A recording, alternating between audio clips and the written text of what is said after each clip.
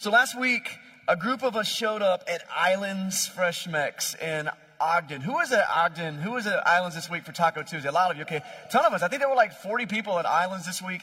And we were mostly there for the tacos because tacos are amazing. That's why. And also because tacos are $1 after 5 o'clock. This is not an endorsement from Islands, but I will endorse Islands myself.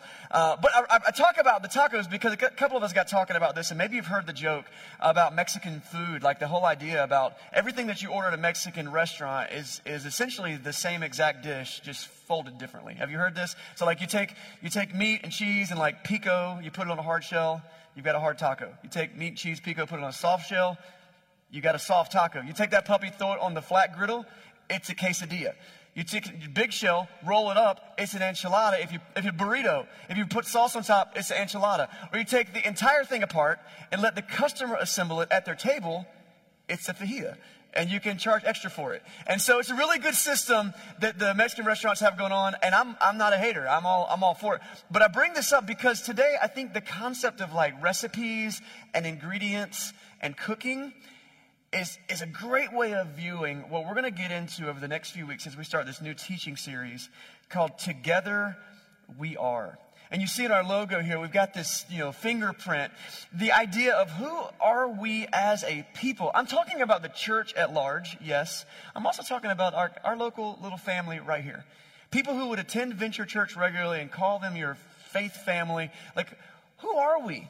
What are we about? Together we are. And so for years we've used this 3-part goal. And maybe you've never heard this, and I've got to be honest and transparent here. As a leader, since we came back from shutdown, I haven't been great about like emphasizing these 3 things. So this is also me rebooting those 3 things, saying we got to get back to the basics and what we're all about. We have 3 goals.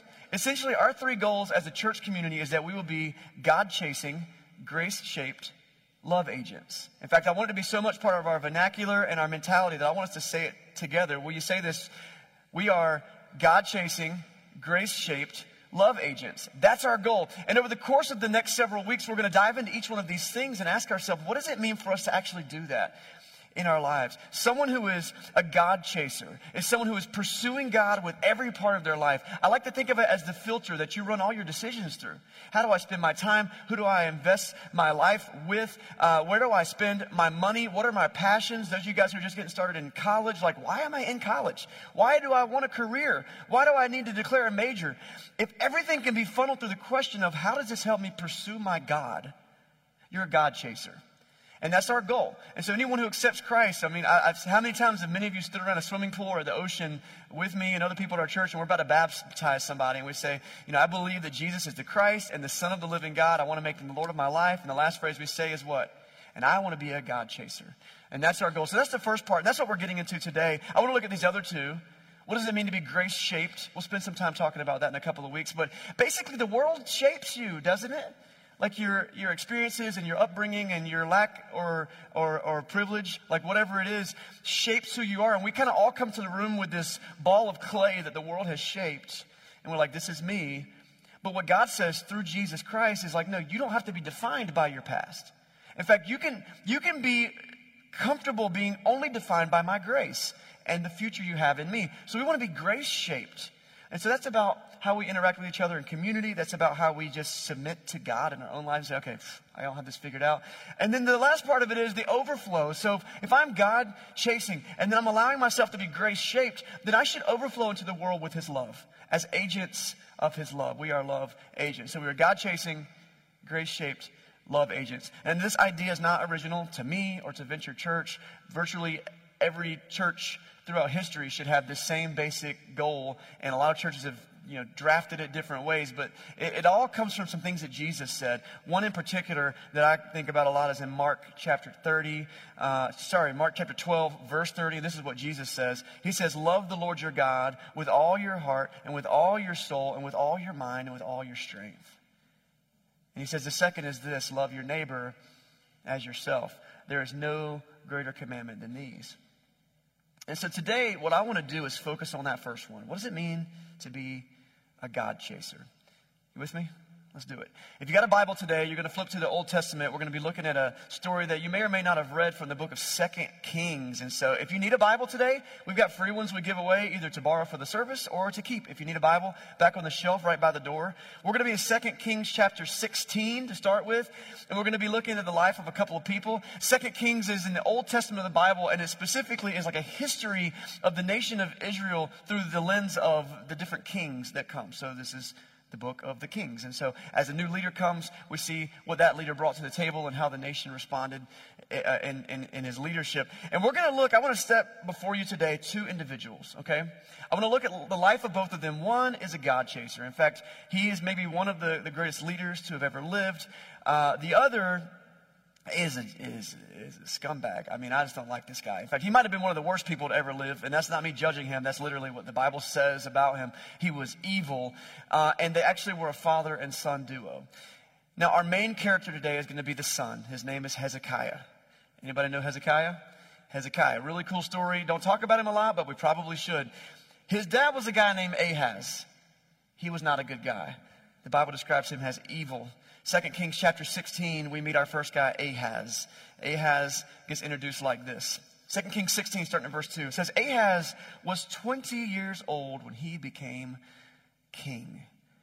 I know there's a handful of you in this morning who are probably between like 19 and 23. Can you imagine being king or queen of a nation right now? You're like, I have a hard time waking up in time for work or class. Like, so I don't know if I could be king right now. He becomes king at 20 years old. And then he reigned in Jerusalem for 16 years. Now, unlike David, his father, now this is more like his forefather. David wasn't his literal father. Unlike David, his father, he did not do what was right in the eyes of the Lord his God. He followed the ways of the kings of Israel and even sacrificed his son in the fire. We'll talk about that in a second. Engaging in detestable practices of the nations the Lord had driven out before the Israelites. He offered sacrifices and burned incense at the high places. We'll talk about the high places in just a minute. And on the hilltops and under every spreading tree. This is the introduction the Bible gives us to this guy, Ahaz. He's not a good guy. He's an evil character. This is a time in world history when the big dogs on the stage are a group of people called the Assyrians. They are an empire that's quickly spreading over the Near East, and they are taking over everybody. And they were a savage nation, and so they conquered everybody in a brutal fashion. They would murder anyone who stood in their way to make the point that we're in charge. And then even the people that submitted to them, they would sometimes brutally abuse them. And Hezekiah's dad, Ahaz, like many of the kings in the region, decided, I'm going to play it easy. I'm going to bow down to the Assyrians. I'm going to do what it takes to make them happy. And so one thing he did was he paid huge tribute. That's taxes, basically, to the Assyrian king. Large tributes, to the point where he actually starts to bankrupt the royal treasury. Begins to bankrupt the temple treasury. Now, if you were here during the Minor Prophets series that we did this summer, we talked a lot about this period of time where the Assyrians and then the Babylonians come and they basically overthrow the nation of Israel. One important thing to kind of note about this time period is that there had been some civil unrest between the nation of Israel, and it had divided into like a northern and a southern kingdom. The northern kingdom known as Israel, the southern kingdom known as Judah. Ahaz was the king of Judah, the southern kingdom, and the capital of Judah was the city of Jerusalem. Very important place. And Ahaz begins to essentially spit in the eye of the God of the Jews, the God of Abraham, the God of Isaac, the God of Jacob. By turning to the Assyrians, by paying tribute to Sennacherib, the king of the Assyrians, and then ultimately giving into the pagan worship of the nations around them, he does some other detestable things. He starts worshiping these Canaanite gods, and one of them was a god called Molech. Now, you might have saw in our passages that Ahaz was guilty of sacrificing his son to the flames. One way that you would worship Molech would be, this could get graphic. I'm going to keep it kind of PG-13, but just, you can fill in the blanks if you're there. You would sacrifice your oldest child to Molech by burning them alive. That's all I'm going to say there. The cries of your child, the louder it was, ideally, that's the more Molech could hear you, and then they would make you great in battle.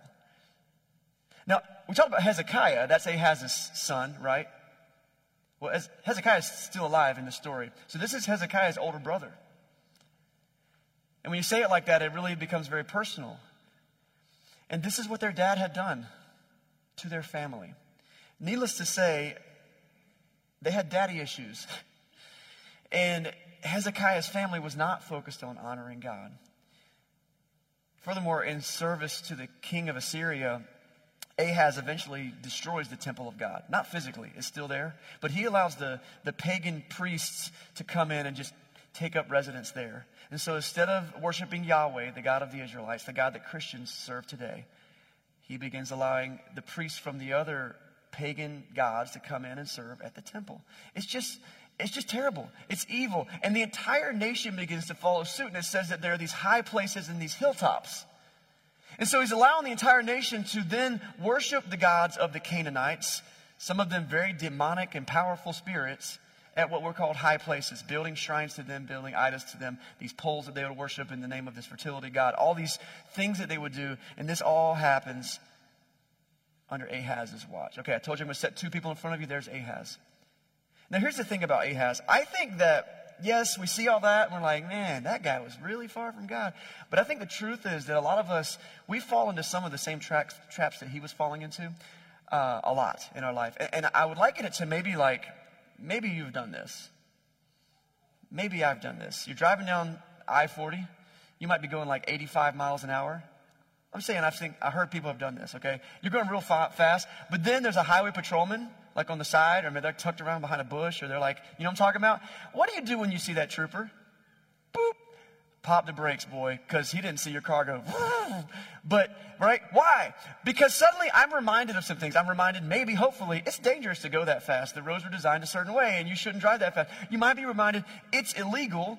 You might also be reminded, like, if I get caught driving this fast, I might get in trouble, right? I get a ticket, or if I've had other tickets, it'll be even worse. My insurance is going to go up. It's not good, right? The truth is, I think that we often view God the way we view those police officers and highway patrolmen.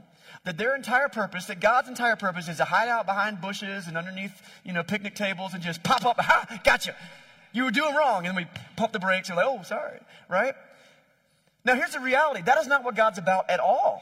We serve a compassionate God of grace and forgiveness. Actually, God's desire for us is that we will know and be known by him. His desire for us is that we will worship him. His desire is to love us.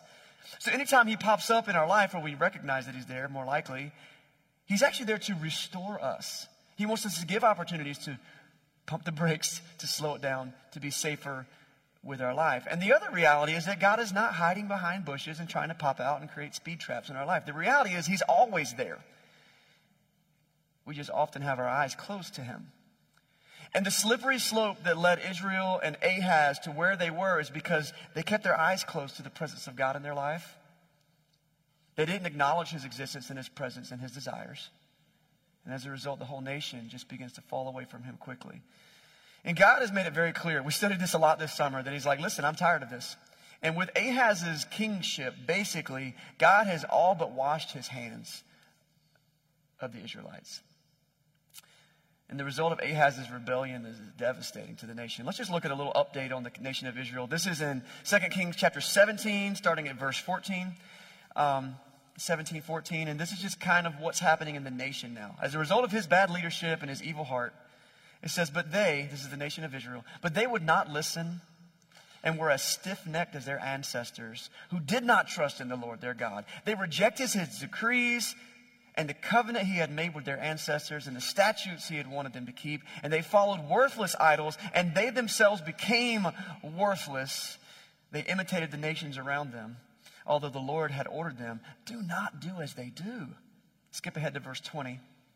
Therefore, the Lord rejected all the people of Israel. He afflicted them and gave them into the hands of the plunderers until he thrust them from his presence.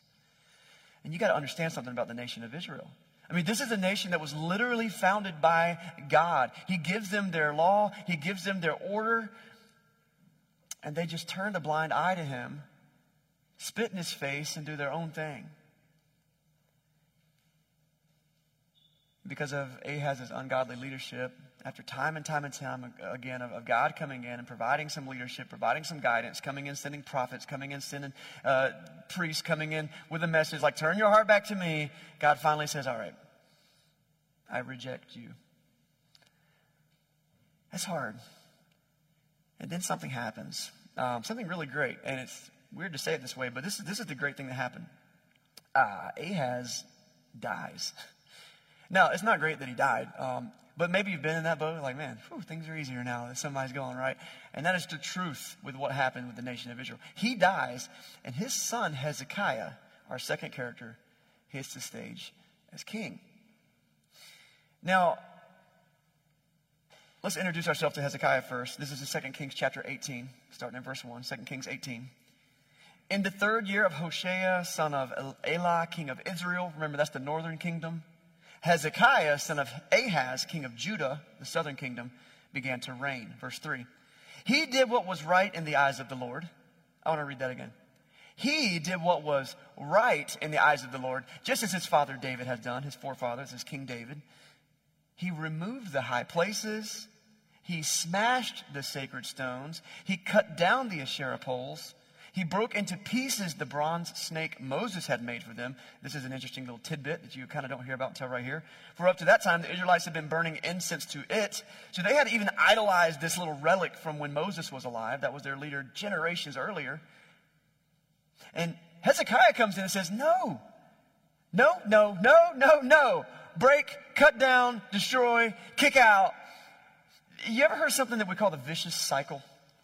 So like in my life and like what I do daily, I'm often meeting people for the first time, and I'm constantly hearing, your life stories and people's stories. And I find that a lot of people come from a lot of brokenness. And it's sad and it's true. And the reality is we tend to become what we've been shown. And so as much as maybe when you were growing up, you're like, I am never doing what my dad did. I'm never doing what my mom did. And then you wake up and you're 35 and you open your mouth to speak to your kids and your father falls out of your mouth. And you're like, oh my goodness, there he is. I have become him, right? And so maybe that's been a reality to you. And so that can be a good thing. You might have had really good upbringing and it might have been really good. Or it can be a bad thing. And so the vicious cycle is when it's a bad thing. And when you've been brought up in abuse or brokenness or addiction or whatever it is, and the household doesn't work well, and then so what do you take with you when you leave the home? All of that abuse and addiction and brokenness and maybe evil and unrighteousness, if that was part of the upbringing. And what do you do? You take that with you everywhere you go, and you build a new family, and it's a cycle.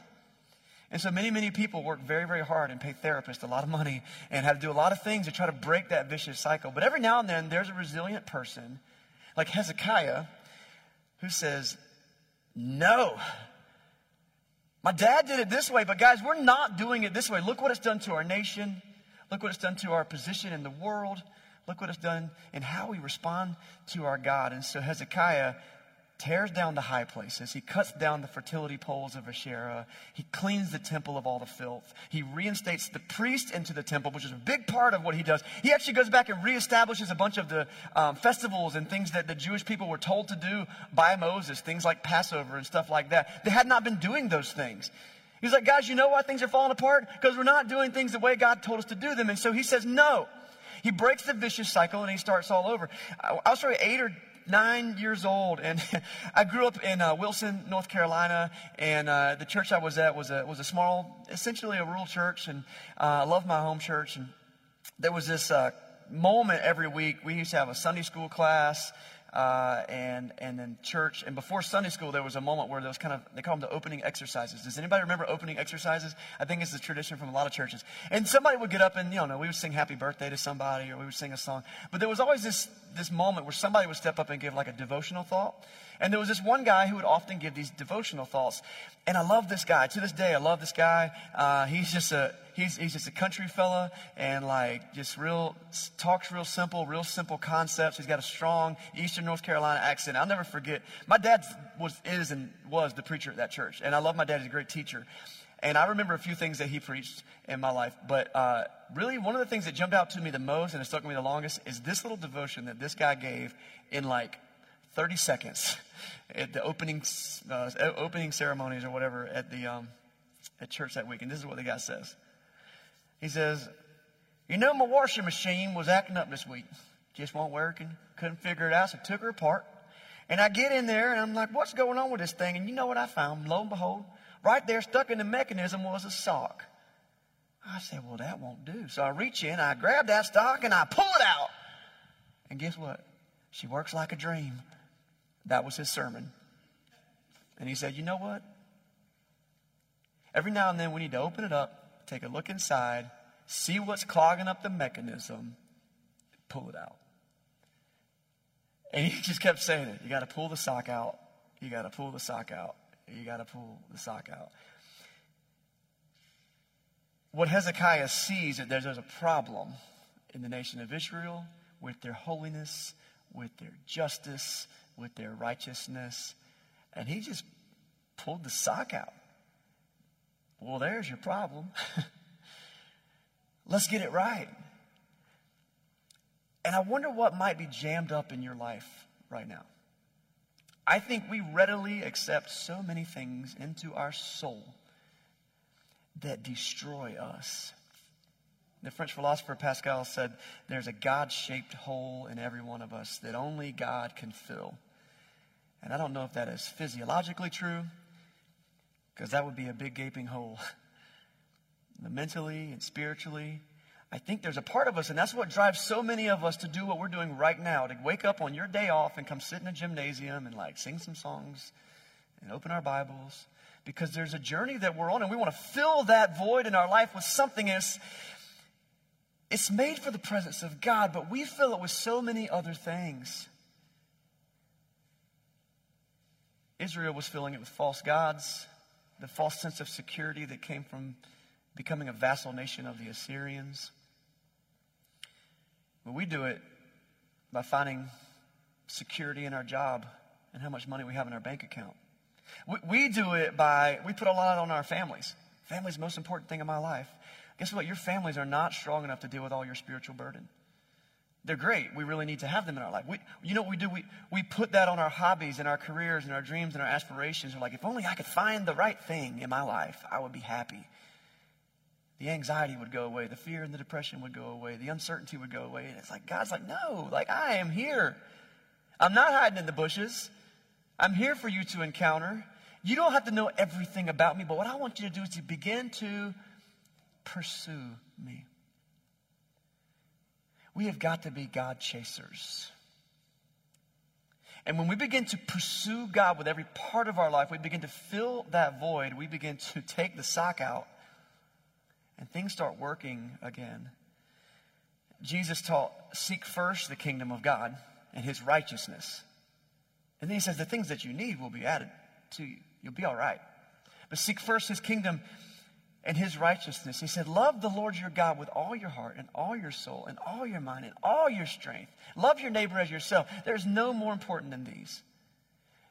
That's the mechanism. That's how God created you and designed you to live. Hezekiah made that proclamation for himself, and he made it for his people. And if we look at 2 Kings chapter 19, starting at verse 5, we see that Hezekiah trusted in the Lord, the God of Israel. It says, there was none like him among all the kings of Judah, either before him or after him. He gets the distinction of being the greatest king of the Old Testament. That's pretty cool.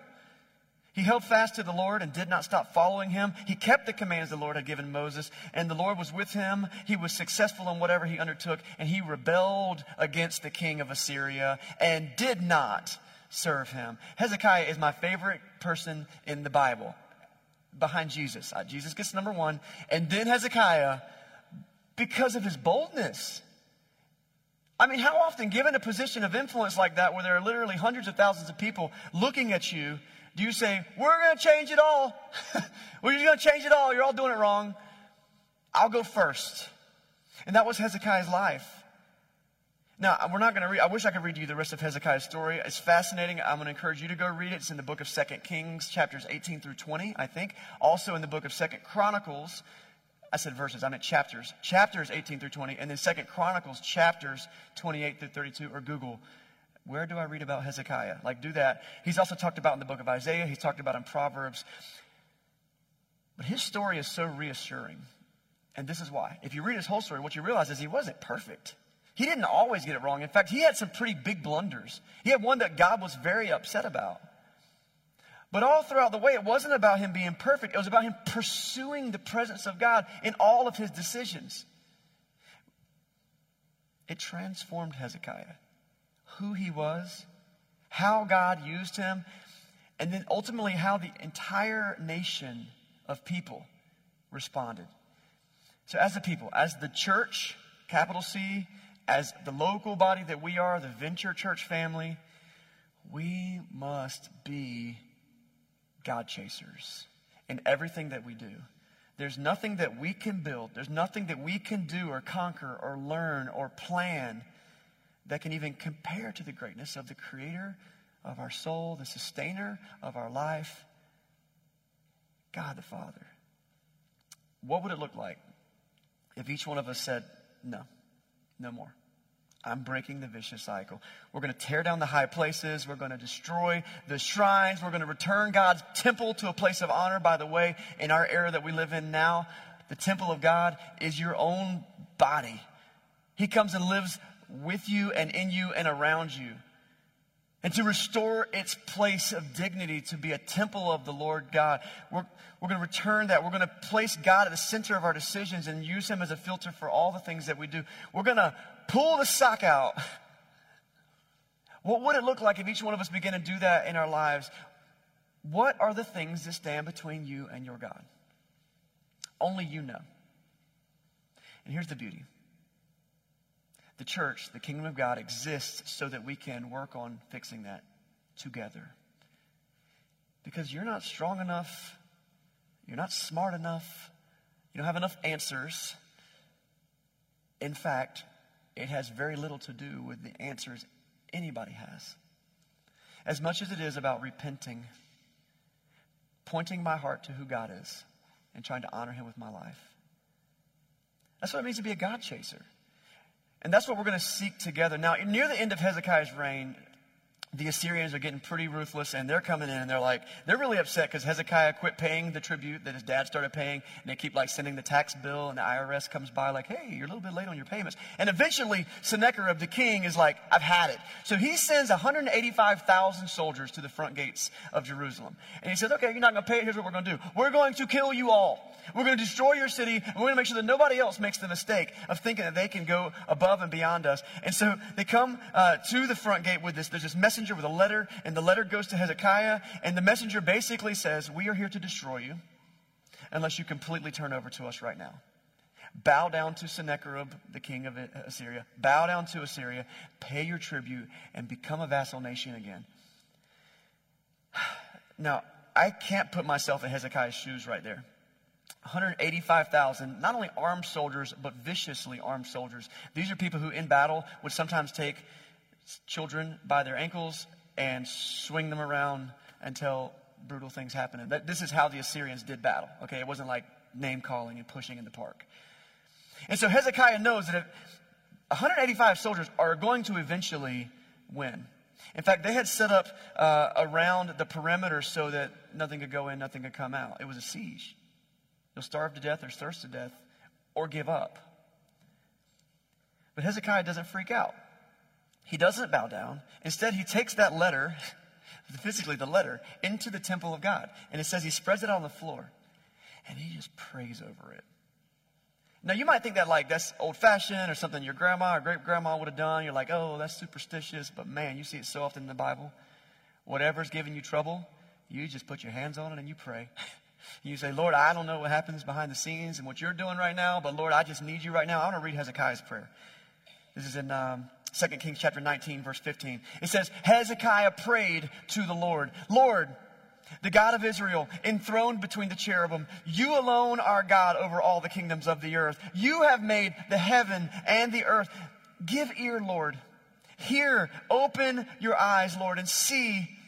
Listen to the words of Sennacherib. He has sent to ridicule the living God.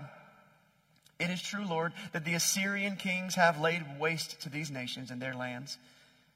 They have thrown their gods into the fire and destroyed them, for they were not gods, but only wood and stone, fashioned by human hands. But now, Lord, our God, deliver us from his hand, so that all the kingdoms of the earth may know that you alone, Lord, are God.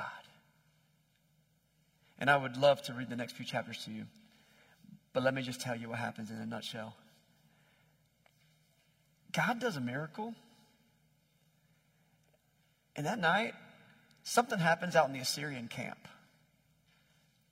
Something happens that causes about half of them to die. And they wake up and they're freaked out. And they just leave. Not a single Judean soldier had to lift a sword. In fact, it's one of the things that cause a lot of people to have faith in the authenticity of the Bible. Archaeologists, thousands of years later, I guess, find this tablet that was part of Sennacherib's history. And so Sennacherib has this long history of all of his conquests. And he's like, and then we went into this place and we did this to them and we destroyed them and we left. And we went to this place and we destroyed them and we left. And we went to this place and we destroyed them and left. This is found etched in stone, buried in the ground somewhere. Some archaeologists found it. And then it talks about the conquest of Israel. And it says we went to Israel and then we left. So it says, Google it. They just left. That is the power of being a God chaser. Let me just tell you, caveat. It doesn't always go that way. God doesn't always come down and take care of all of your problems for you. Sometimes you still get sick. Sometimes you still face struggles. But man, I'm telling you what. Our God, with that power, that love, and that compassion, that's who I'm going to serve. In the words of Joshua from the book of Joshua, as for me and my household, we will serve the Lord. And our church family, guys, that's the God that we serve. What is it that you need to lay down? Maybe you've got doubts and fears and questions. You know what? That's completely okay. He already knows the doubts and fears and questions. It doesn't bother him at all. Maybe you feel like you've got a long way to go before you could call yourself a God chaser. Can I just give you a little encouragement? You're probably a lot farther along than you realize. I've got some evidence for you. You're here right now. You came to this moment right now. That's a big step. There are probably moments in your life where you never thought you would be right here, right now, considering being a God chaser. So don't cut yourself short. And the big deal is that it isn't about you anyway. God's grace can come in no matter where you are. We're going to talk about being grace-shaped later. And he can clean you right up and give you so much purpose. God wants us to chase after him with our own lives. And this is the most important thing. In that chase, in that pursuit, guess who took the first step? God. It might even be better said that God is pursuing us. He's chasing after you. So much so that he left the splendors of heaven and came down to earth as a human being. We call that human being Jesus, God in the flesh. He lived a perfect life just to show us how and to make himself the perfect sacrifice for our sin. He dies on the cross. If you don't know this whole story, stick around. We talk about it all the time, okay? I don't want to rush past it because it's literally the most important story ever. He raises from the dead. Why? To show us the resurrection he can give each one of us. And he invites us to join him in that resurrection. Now, not later. We don't become a Christian so that you can go to heaven when you die. That's actually not even the goal of being a Christian. It's a huge fringe benefit. But so that you can be active in the kingdom of God now. Redeemed and active and chasing God with your life. What do you need to do? Well, the first thing we got to do is tear down the high places. You got to pull the sock out. What is it that's standing directly in the way? And only you know what that is. The second thing you might need to do is lay down the letter.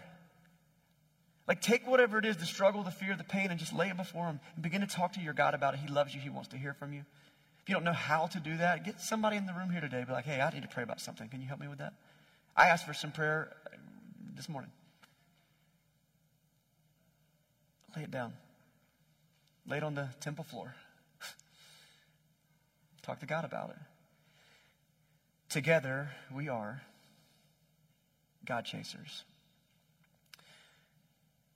When I think about all the different ways you can fold a taco, I think it's really cool that that's kind of who the kingdom of God is. We're folded in all kinds of different ways. Talked about being shaped by the world. But the goal is that we work on the ingredients that make us God chasers. In fact, I've said before, I've heard it said before too, that like what you pour in is what pours out. And so as you go through your daily walk, ask yourself, what am I putting in? What are the ingredients? Let God fold that thing however he wants to. Enchilada, burrito, taco salad, like what, I don't know, the analogy. But that's part of being here. And so I've got a challenge for us this week, and it's a very simple challenge. I like to give us a tangible, real challenge to do. And this one's simple. Honestly, you could all do it. Even if you forget all week, you can do this. Okay, here's my challenge. I want you to come to church, and I want you to be in this room with us for the next 4 weeks. 4 times, a month of Sundays, okay? Next Sunday, my brother Jason, some of you know him, some of you have never met him. He's going to be preaching. I'm pretty pumped about that. He's going to be in town, and so I'm going to snag him to preach because that's what preachers do. He's going to be talking about what we as a church can do. It's going to be really, really cool to see him be encouraged by that. The next week, we'll be talking about what does it mean to be a grace-shaped. And then we'll talk about what it means to be a love agent the following week. And then, if I'm doing the counting right, my brother, grace-shaped, love agent, the 4th week, we're actually going to take a week off in here. We're actually not going to have service here in the gym, and we're going to do a Serve Together Sunday. We do this once a year, where we just go into the community on Sunday morning, and we're like, let's be about it. Let's practice. And so we got a couple projects we're lining it up. We're going to give you some opportunities to sign up for that kind of stuff. Next week, I'm going to give you, or 2 weeks from now, I'm going to give you a more tangible way that you can grow in this thing. But this is a challenge. Come back next week, make plans for the 4 weeks. Did you know, like, on a national average, like, people are considering themselves regular church attenders if they come once every 6 weeks? And I'm going to be real honest, that ain't regular, okay? And that's not how we as a community stay tight. And that's not how we can be fully invested with one another. And so this is not a guilt trip. This is an encouragement. If someone's like, hey, I want to get in shape, it's like, I think you should exercise every day. I'm going to exercise like once every 6 days. Is that good? No, make this a regular part of your life. That's the challenge. Together we are God chasers. Let me pray for you this morning.